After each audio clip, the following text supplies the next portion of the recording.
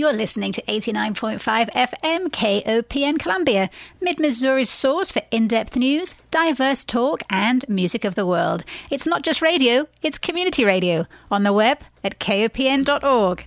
And this is Speaking of the Arts.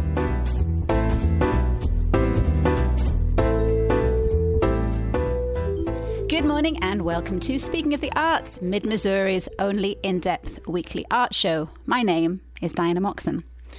The Wonderful Wizard of Oz is America's greatest and best-loved homegrown fairy tale, so declared the Library of Congress. Published in 1900 by L. Frank Baum, the book has become an American pop culture icon, inspiring the famous 1939 movie starring Judy Garland, and in 1974 receiving a new adaptation and becoming the Broadway hit The Wiz, the super soul musical, a reimagining of the story within the context of African-American culture.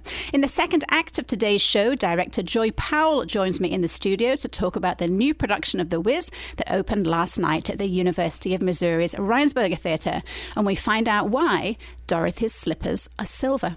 But our first Yellow Brick Road today is going to take us to an altogether different style of music. Carolina Heredia is a composer whose music blends Western classical with her native Argentinian folk music and tango.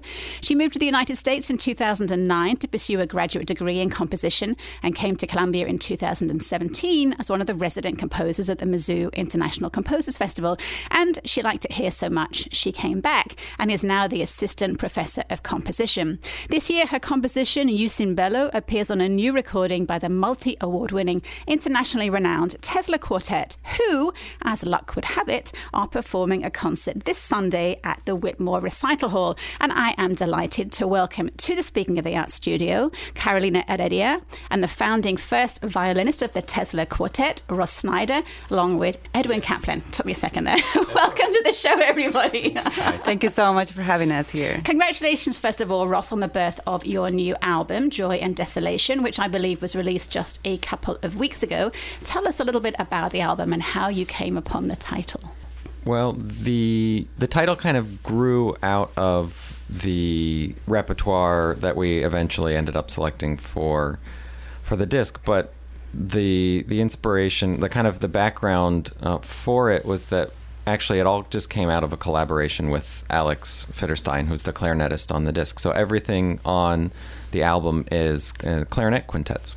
And we first played with Alex a few years ago at a summer festival and played the Mozart and had such a great time together. We thought if there would be an opportunity to record that we should take it. And so we eventually worked it all out to be able to make a recording together. And then we wanted to steer away from the traditional pairing of the Mozart and the Brahms clarinet quintets. And so we looked around for other works in the genre that may be underplayed or unknown. I found John Corigliano's Soliloquy, which was originally the slow movement of his clarinet concerto. Alex also kind of coincidentally had played that concerto for Corigliano as a student at Juilliard a number of years ago and had performed in the hall at Lincoln Center where it had been premiered, and so there was kind of an affinity for that piece. And also Carolina's quintet, Yusin Bello, after some research into some more contemporary works, came up, and we immediately fell in love with kind of everything about the piece, and it's kind of the passion in it, but also the more somber elements. And I think everything just kind of started to seem like we were comparing opposing worlds with all the music. So the Mozart is very, in some ways, serene or uplifting or optimistic, and pieces like Carolina's are much more dire in a way. They reflect more difficult social climates and things like that. So this kind of duality, light and dark, joy and desolation, that's where the title comes from. You also, the album introduced me to a British composer, which I didn't know about, Gerald Finzi, and you have pieces called 5 Bagatelles, which are 5 different, quite short movements. How did you come across him? Well, Finzi isn't quite as well known as his contemporaries like Vaughan Williams or William Walton, but He has this way of writing, particularly for strings, that is very quintessentially English if you think about that early and mid 20th century English string sound.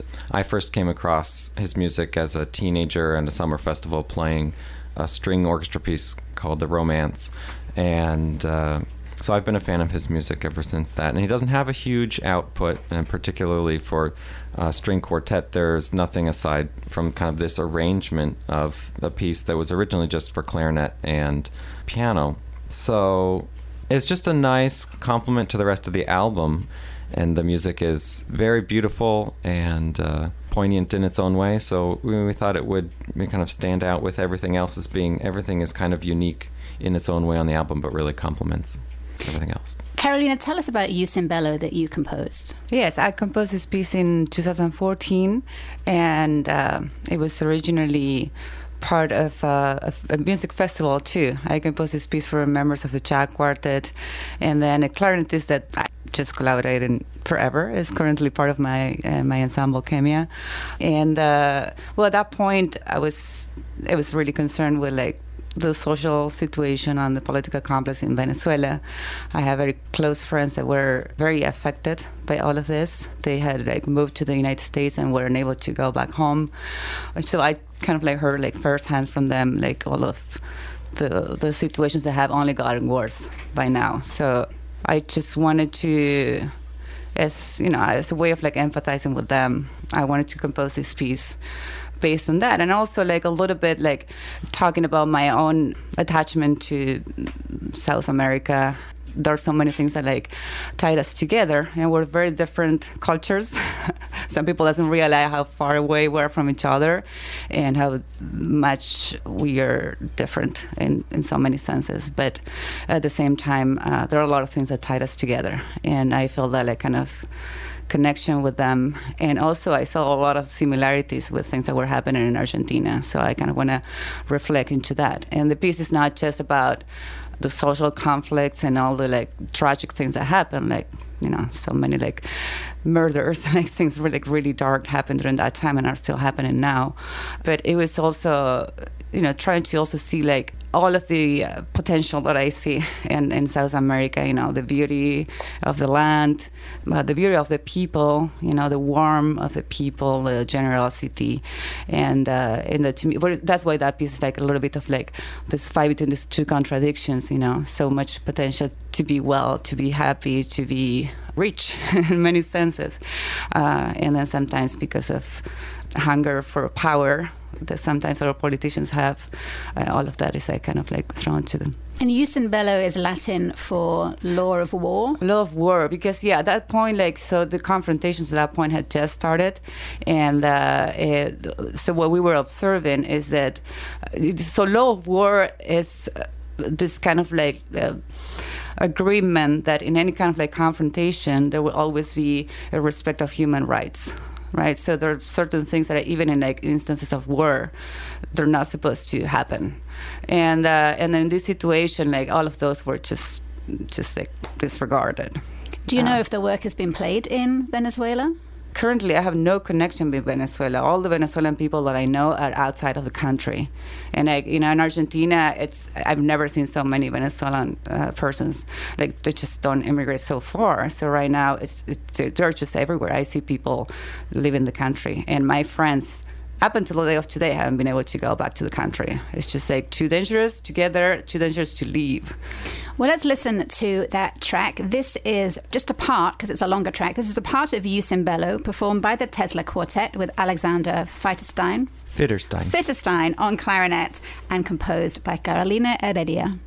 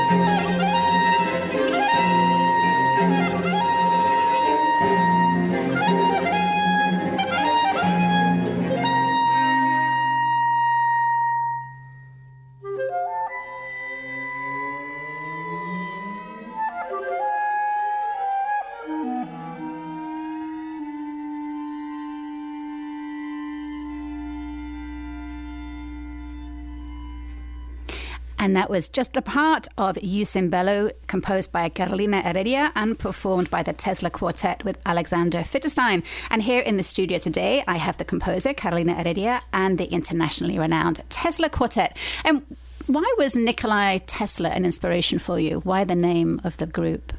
Edwin, do you want to answer that one? Sure. So Tesla, of course, has come into the public conscious lately as a very prominent figure, somebody who was able to see a lot of technological potential for society and also just humanitarian potential. And I think that it's particularly Tesla's humanitarian tendencies that influenced the naming of our group in a way. He's somebody who wanted to use his genius and his inventions to connect people, to bring them together. He has a sort of a quotation that we often go to try to explain our connection with Tesla, where he says that we are all held together like the stars in the firmament with ties inseparable. And while we can't see these ties, we can feel them. And that's something that as musicians we really latch onto, because we use unseen forces to connect with our audiences and with each other. And it's in that connection that we wanted to be inspired by Tesla. The Tesla Quartet was formed in 2008 when you were at the Juilliard School, and almost immediately you won second place at a chamber music festival. And in 2016, you were the second place laureates at the Banff International String Quartet competition. You've played at the Lincoln Center at London's prestigious Wigmore Hall. You've toured in Brazil, China, South Korea, appeared at festivals across Europe, and have numerous accolades from music magazines. What I don't have a sense of is how hard it is to make a living as a classical musician in today's Spotify climate. What are the challenges for you as a classical musician? Well, certainly, as you're alluding to, recordings don't really bring income like they used to. Not that recordings necessarily for classical musicians were a staple of the income stream, but I can't remember specific data off the top of my head, but I read something somewhere recently like you have to have some million plays on Spotify of a single track just to get, I don't know, $10 or something like that. I mean, it basically, you know, recordings are more of a publicity tool for an artist now, just to be out there, to be recognized. But basically, your work is dependent on the communities that want to hear classical music or you know, kind of music in general. In our case, we play music as early, even earlier than Haydn, who, you know, gave birth to the string quartet, and as recent as Carolina's music, which we're actually recording her string quartet here next week. So basically, it's just about getting as many engagements as you can. I mean, do you have other jobs, or is this a full-time world for you? It's part, I suppose they call it portfolio careers right now. That's kind of the catchphrase for freelance musicians, and this is the majority of our time spent is with the quartet, but you know, we do play with other groups from time to time, freelance in New York where we live, but the focus is on the quartet. I've recently been tracking the work we do in a more analytical way, because there's a lot of business that we take care of ourselves. It's not just rehearsing and showing up and playing a concert, but it's managing bookings in relation with your agent, and also maintaining a social media presence and balancing your own books and you know, all of that thing. And so it's not uncommon that if you combine the amount of time we would practice individually and rehearse as a quartet and do all the other business things, we're putting in 40 hours a week just on those things.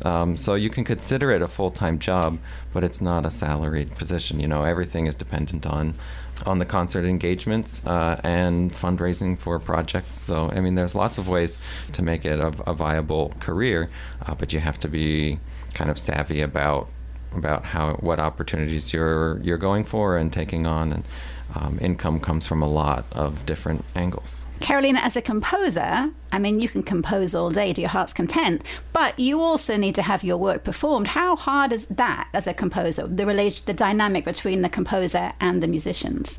I guess like it takes some time to develop.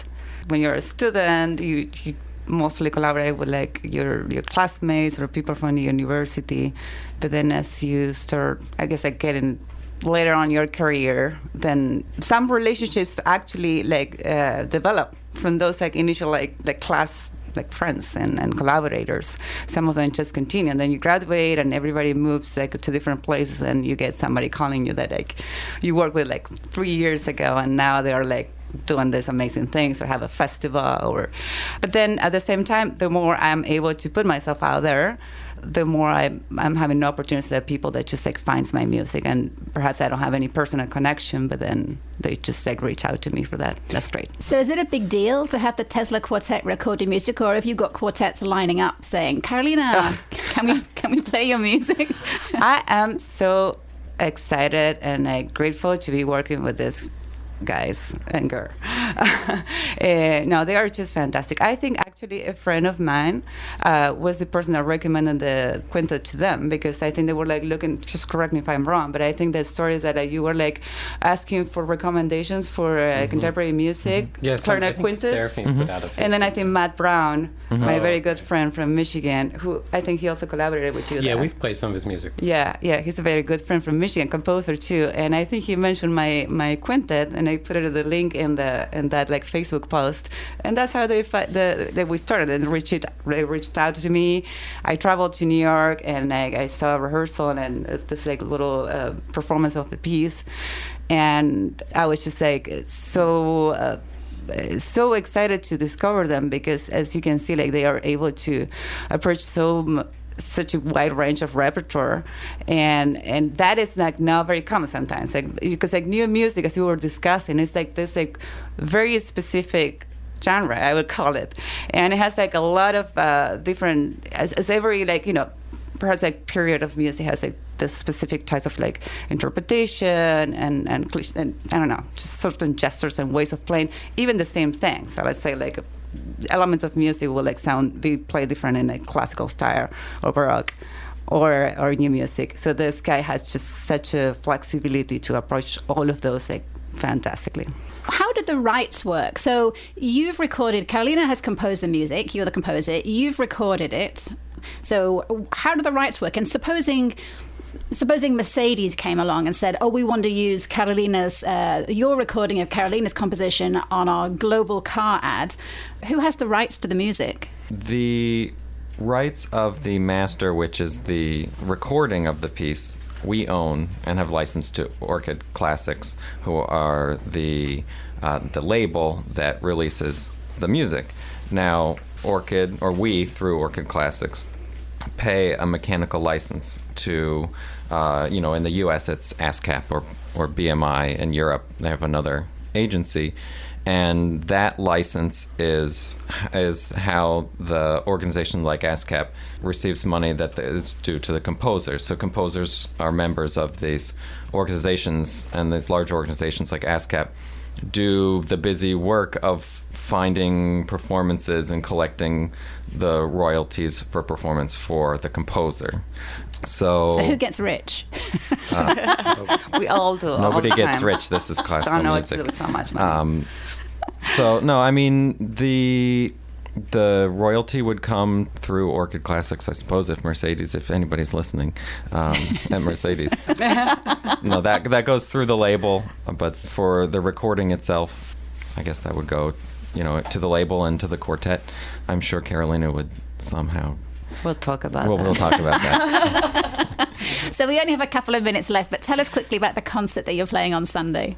Edwin, do you want to go ahead and tell us about that? On Sunday, we're playing a lovely concert that features works both for string quartet and also Carolina's piece for clarinet quintet, Use and Bellow, which is from the album.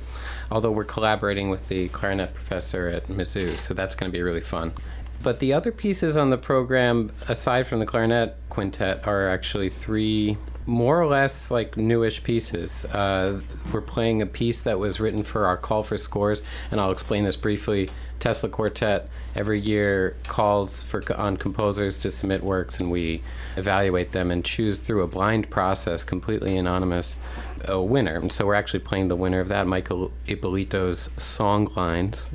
And then we're playing also a new work by an Italian cellist named Giovanni Solima, and his work is entitled Sonnets and Rondo.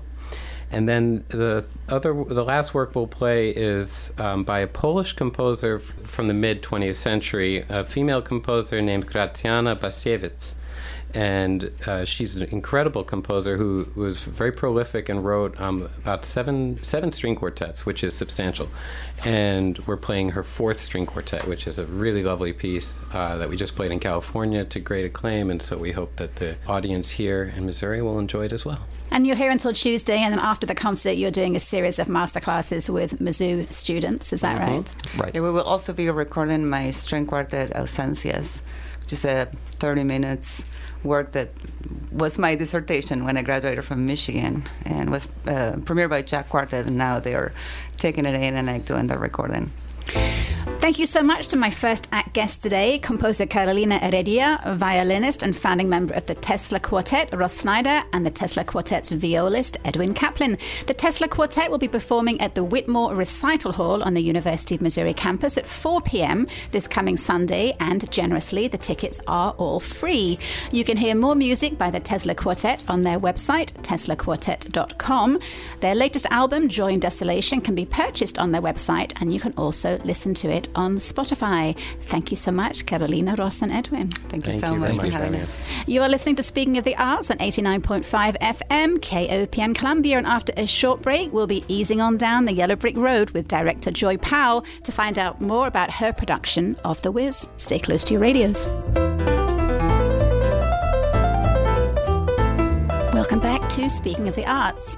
When L. Frank Baum, the author of The Wonderful Wizard of Oz, was asked if his book had hidden meanings, he always said that he simply wrote them to please children.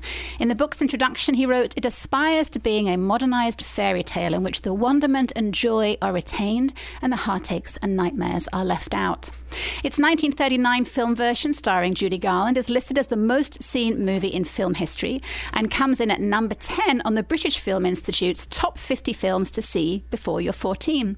In the early 1970s, composer Charlie Smalls and playwright William Brown decided to retell Baum's classic children's book, but this time they would tell it in the context of African-American culture. Their new creation, The Wiz, the Super Soul musical, became imbued with motifs and associations that related to aspects of the Black experience and culture, and won its cast and crew 7 Tony Awards in 1975.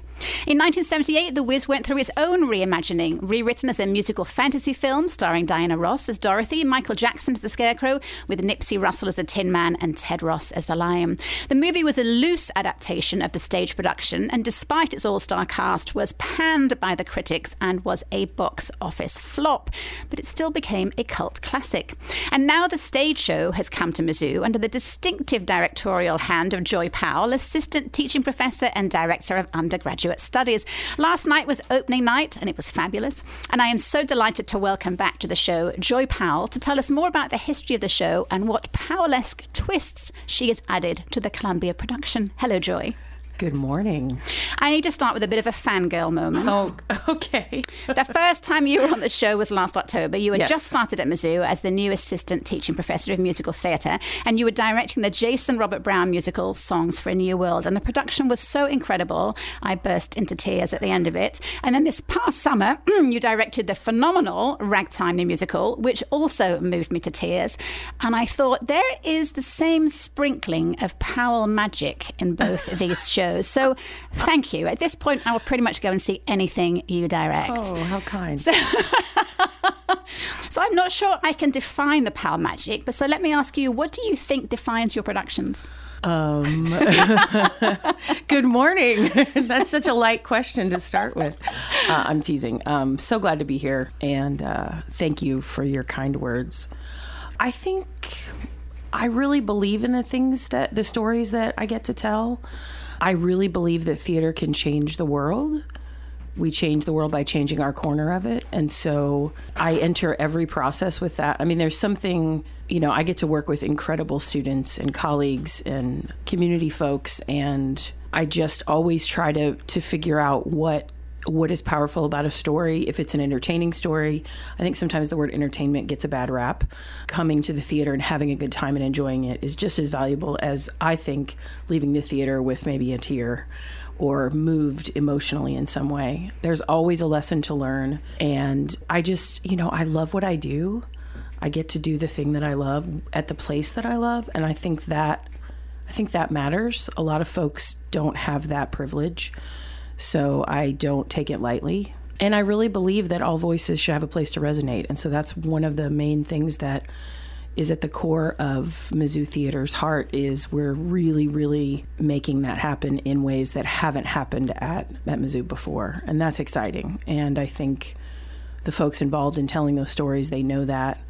And so their heart and their energy are also contributing to that excitement. You seem to coax some very deep aspect out of the students and the actors you direct. You can see they are digging as deep as they can, and there's so much heart in everything that I've seen that you have produced. So I love it. Thank you so much. Thank you. So it seems like The Wiz is one of those musicals that people, if they love it, they are just super passionate about it. Absolutely. Tell me what your connection is with The Wiz.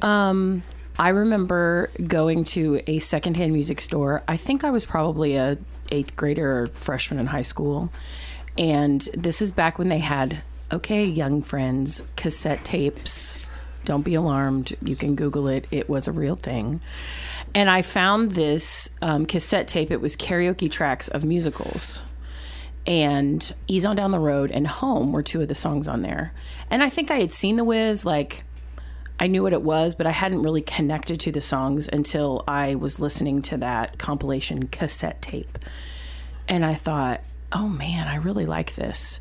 And then I remember intentionally watching the movie a lot, because I was born in the 70s. So, that was definitely the vibe of that was part of my growing up, And then I just got to see Diana Ross live in concert over the summer. I've always been a fan of hers and some of the other folks in it. And I just loved it. And, when we were looking at what the season would, this particular 2019-2020 season would look like, it just came to me that, first of all, we had the talent that could play these parts, and that we really wanted to continue, again, to open up spaces that not all folks had access to before in this way, in musical theater specifically. And so when I proposed this, the theater faculty were just so excited and jumped on board and said, yes, this makes sense. And so now we have 20 actors of color. It's the largest cast of color for a musical in the history of the school, which every time I say that, I get chills, but that's exciting. That to me is one of the most powerful things about it. And so you're right. People, either they love The Wiz or they don't know it, or it's not their thing. But I mean, I've had people share stories like, we watch it every Christmas, or, I grew up watching that, and this is my favorite character and why. And there is a deep, deep love and affection for this particular story. I have to say, I was not a fan of the movie. I understand why it became a cult classic, and sure, but I think that the stage production is stronger. I don't think, agree. as the critics said, I don't think Diana Ross was necessarily quite right for the part. Well, she was 30 when she played a 15-year-old, right. So that's a little problematic. And she, I do love her. She's great, but she really, really, threw her celebrity weight around to get that. And, right. Stephanie Mills, who had done it on Broadway, and was really forced out of the movie. I always wonder what it would have been like, had they kept the original score even right. from the stage musical to the film, what that would have been like. But so probably more people have seen the movie than have seen the play. So what are the differences? What are some of the key differences? There are some songs that are out of order. There are some songs that are so they did a specific song for Michael Jackson as the Scarecrow that is not. It was just a pop song they put in the movie. In the stage play, which I much prefer this song, it's called I Was Born on the Day Before Yesterday, and that's the Scarecrow song. Incredibly sung and danced by Rainey Shagreen, who is one of our definite rock stars at Mizzou Theater, among many. And the Tin Man sings What Would I Do If I Could Feel right after Slide Some Oil to Me in the movie. actually in the play, What Would I Do If I Could Feel is the Act 1 finale that really convinces the Wiz to help, quote unquote, help the four friends. And then you've got Believe. The Wiz sings Believe and Glinda sings Believe, sung both beautifully by Joelle Rodriguez, who's our Wiz, and Simone Sparks, who is our Glinda. If you only had to pick one thing that was going to make you buy a ticket, Simone's costume alone is worth the price of admission. Now, there's, of course, a million other reasons. But that also brings up my colleague and friend, Mark Vital, who is our faculty costume designer. His work in this is just really incredible, I have to say. There are so many costume changes. I mean, all Yes. of the dancers, they're... Yeah, the featured dancers are, they play several different roles, Many different Yes. roles, and they are on and off stage with such fast costume changes in completely different colors. I mean, Right. every dancer must have, 10 costumes?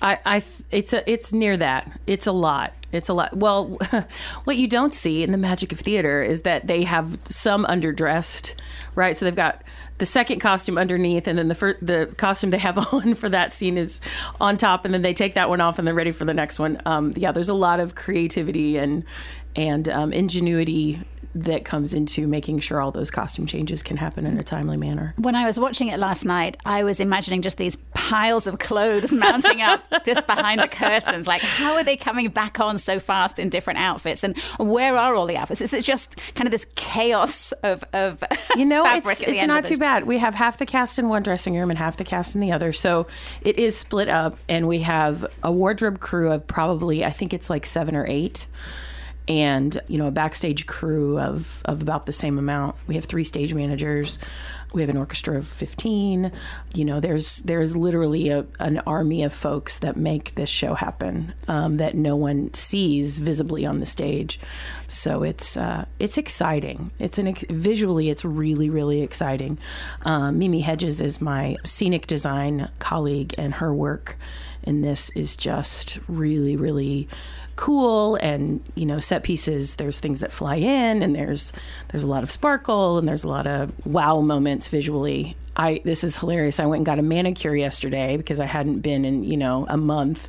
And there's all this green paint on the sides of my nails. And my manicurist was like, "What have you been doing?" I was like, "Well, we're doing the Wiz, and there's a lot of green." It's a whole Emerald City to That's paint. right. That's right. So it's been a great process. Talk about how you portray the Yellow Brick Road. That's very clever. I love those outfits. I do too. So, in the structure of the script, the Yellow Brick Road is embodied in people. And so we decided to make them dancers, featured dancers. And so there's 8 featured dancers in the show. The whole cast dances, but this group is featured. And so Mark Vital said, why don't we put them in gold lame? And I said, well, why not? That's a great idea. And so they've got these awesome, because the show's set in the late 70s, early 80s in Chicago. And so there's this really emerging hip hop vibe to a lot of the costumes. For those of you that are of a certain age, you'll remember the Break-In movies, Break-In 2, Electric Boogaloo. Some people out there know what I'm talking about. So some of the Munchkin Land is actually inspired by those movies when breakdancing was really coming onto the scene.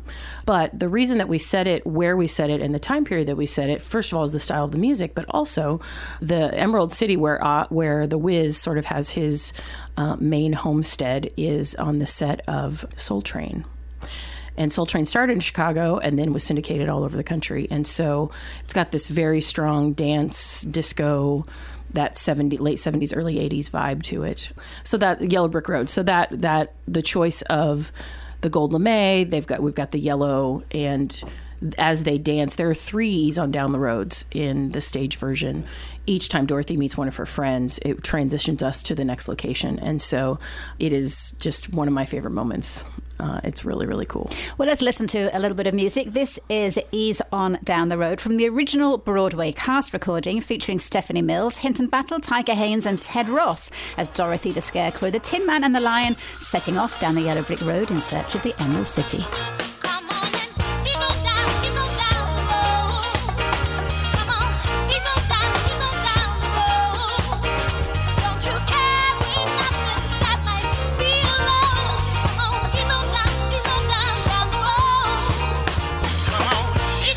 He's on down the road.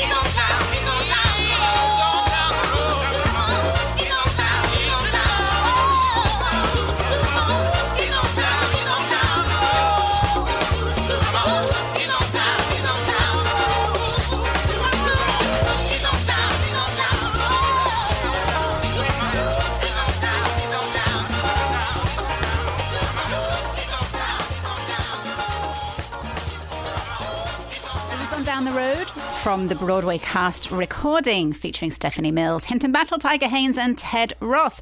My guest today in the studio is Joy Powell, the director of the new production of The Wiz, which opened at Mizzou last night. Now, I mentioned in my little teasers on Facebook about the show that why does Dorothy wear silver slippers and not red ones like in the movie? Do you know the answer to that? I'm sorry, I don't.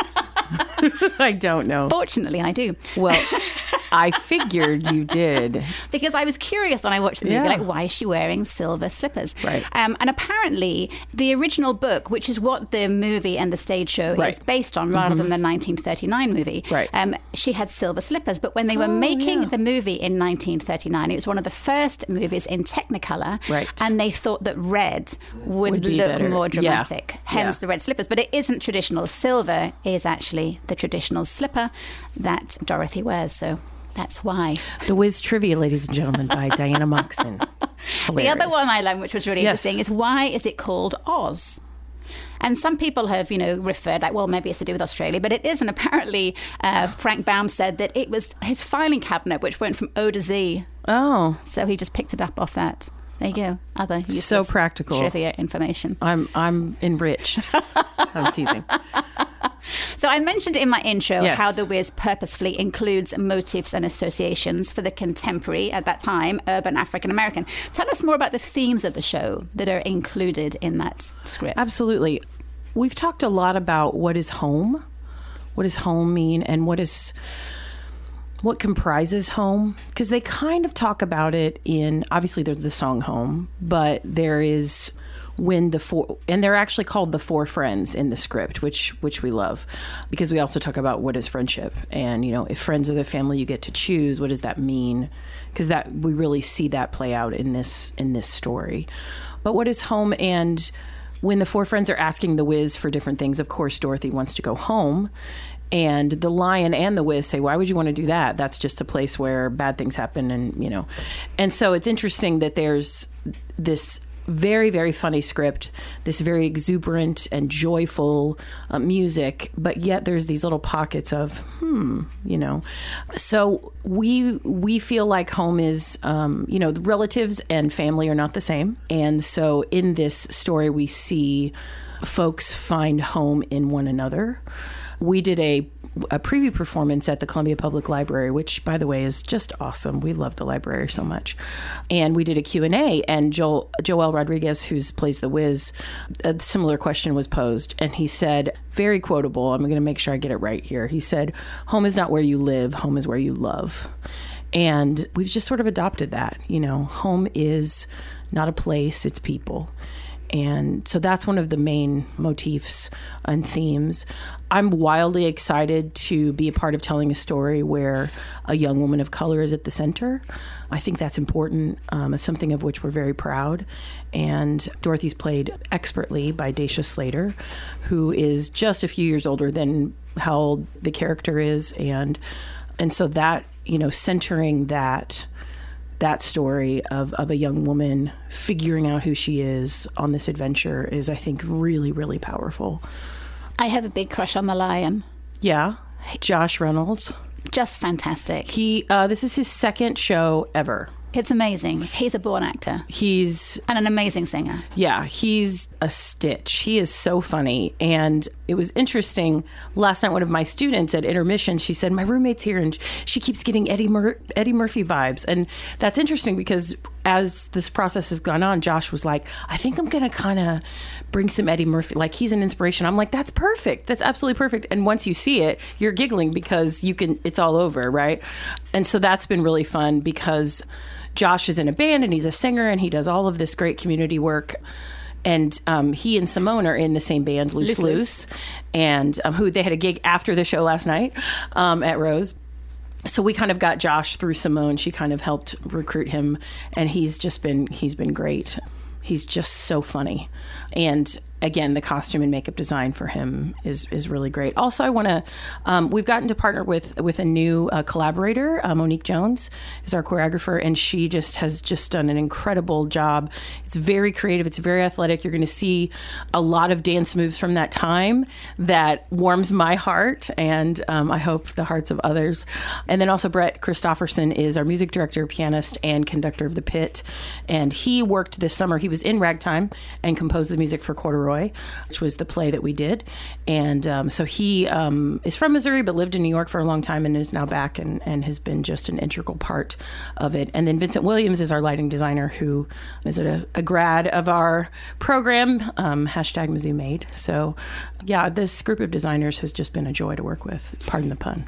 There is so much dancing in the show. I wanted to ask you about Monique. Who is she? What's her background? She has an MFA in dance from Arizona State.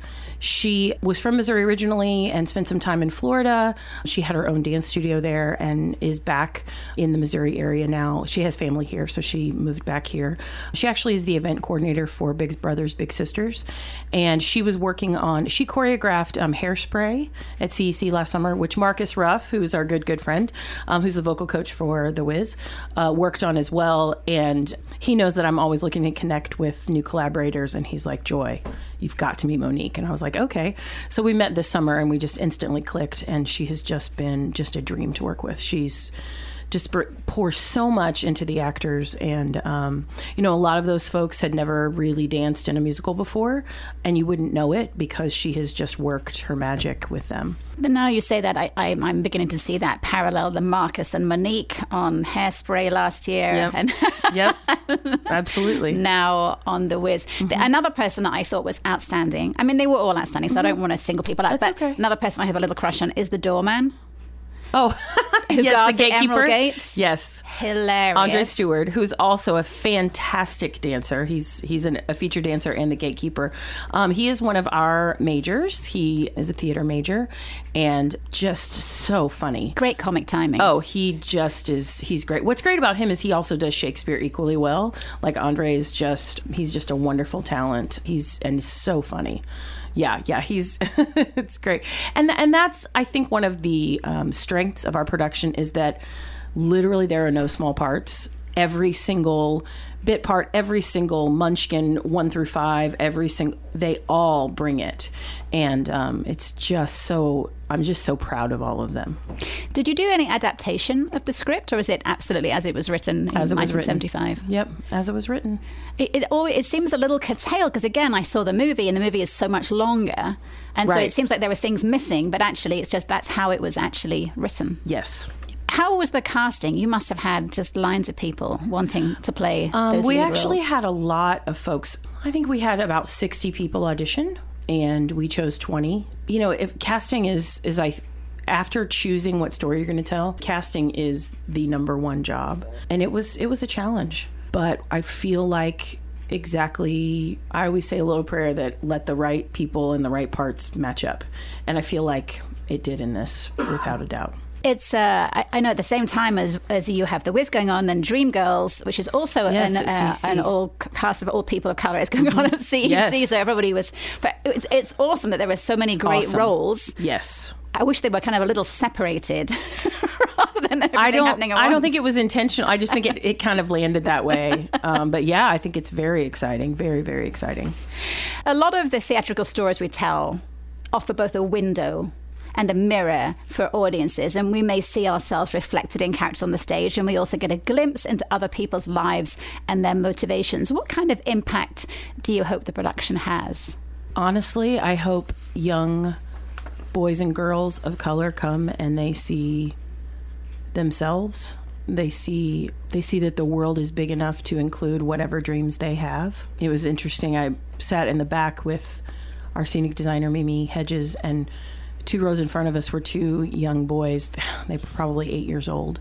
And they were on the edge of their seat the entire time and asking their parents questions. And they were so engaged and in what was happening. And we thought, okay, that's okay, our job is done here, But I also, there are folks of, kids of all ages that come, and I heard them singing along last night. And I think that it is really powerful for this story to be told on our campus.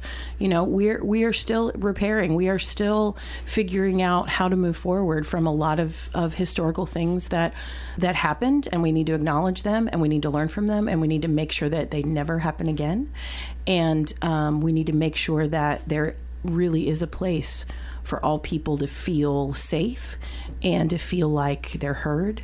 And I feel like the Wiz does that in this wonderful, joyful, exuberant, poignant, sweet way. It is an absolutely beautiful production, and I had so much fun watching it last night and seeing the Joy Powell magic once again on a Mizzou stage. My second act guest today has been University of Missouri assistant teaching professor and director of their new production of The Wiz, Dr. Joy Powell. You can see The Wiz at the Rhynsburger Theatre this weekend and next. Evening performances start at 7:30, plus there are 2 p.m. matinee performances on Sunday the 3rd and the 10th of November. Tickets are $17 and can be purchased by going to theatre, spelled theatre.missouri.edu, or calling the box office on 573-882-7529, which spells 882-PLAY. Thank you so much, Joy. Thank you so much. You are listening to Speaking of the Arts, and before we hand the airwaves over to Terry Gross and Fresh Air, I have a list of arts events coming up that would like to find their way onto your calendars. First Friday is upon us once again, and there is a host of gallery events in the North Village Arts District. At All Street Studios, there is an opening reception for a new show called Children, Be Seated, featuring artfully altered children's chairs, each with its own imagined short story and an accompanying painting by All Street director Ivy Case, and that show continues through November the 23rd. At the Sega Browders Gallery, their November exhibit features 5 artists, including Columbia's own professor of ceramics, Bede Clark, and St. Louis painter Metra Mitchell, whose work usually starts selling before it's even on the walls. At Resident Arts, there is a new exhibit and reception for artist Zach Johnson's exhibit called Is This Thing On? The short-form improv troupe, The Ponies, are on stage at Talking Horse Theatre from 7 till 10 p.m, with the first 2-hour blocks being family-friendly before they move into their new Ponies After Dark show from 9 till 10, which is for their 18-plus fan base. In the theatre world, it is opening weekend at the University of Missouri's Rhynsburger Theatre for the Super Soul musical The Wiz. Evening performances are at 7:30 tonight and tomorrow, plus there's a 2 p.m. matinee on Sunday. Tickets are $17, and the show continues next weekend. At the Columbia Entertainment Company, the musical Dreamgirls follows the struggles and successes of a fictional black female R&B group in the 60s and 70s. Showtime is 7:30 tonight and tomorrow, plus there's a 2 p.m. matinee on Sunday, and tickets are $14. In Macon this weekend, it is the final chance to see the Maple Rep Theatre's production of the comedy thriller Death Trap. The show is on stage tonight and tomorrow at 7:30, plus there's a 2 p.m. matinee on Sunday. Tickets cost from $24. And at Rose Music Hall tonight, indie Ozark folk band Dawson Hollow are on stage with the Burney Sisters at 9 p.m. for a $5 ticket. Tomorrow, Stevens College presents their inaugural Theatre for Young Audiences with a production of Miss Electricity at the Warehouse Theatre. Performances are at 2 and 7:30 p.m. and tickets are $5. And Columbia Chorale and the Columbia Civic Orchestra will play a concert of the music of Ralph Vaughan Williams at the Missouri United Methodist Church at 7 p.m. tomorrow evening. Sunday afternoon, the internationally acclaimed Tesla Quartet play a free 4 p.m. concert at the Whitmore Recital Hall on the University of Missouri campus.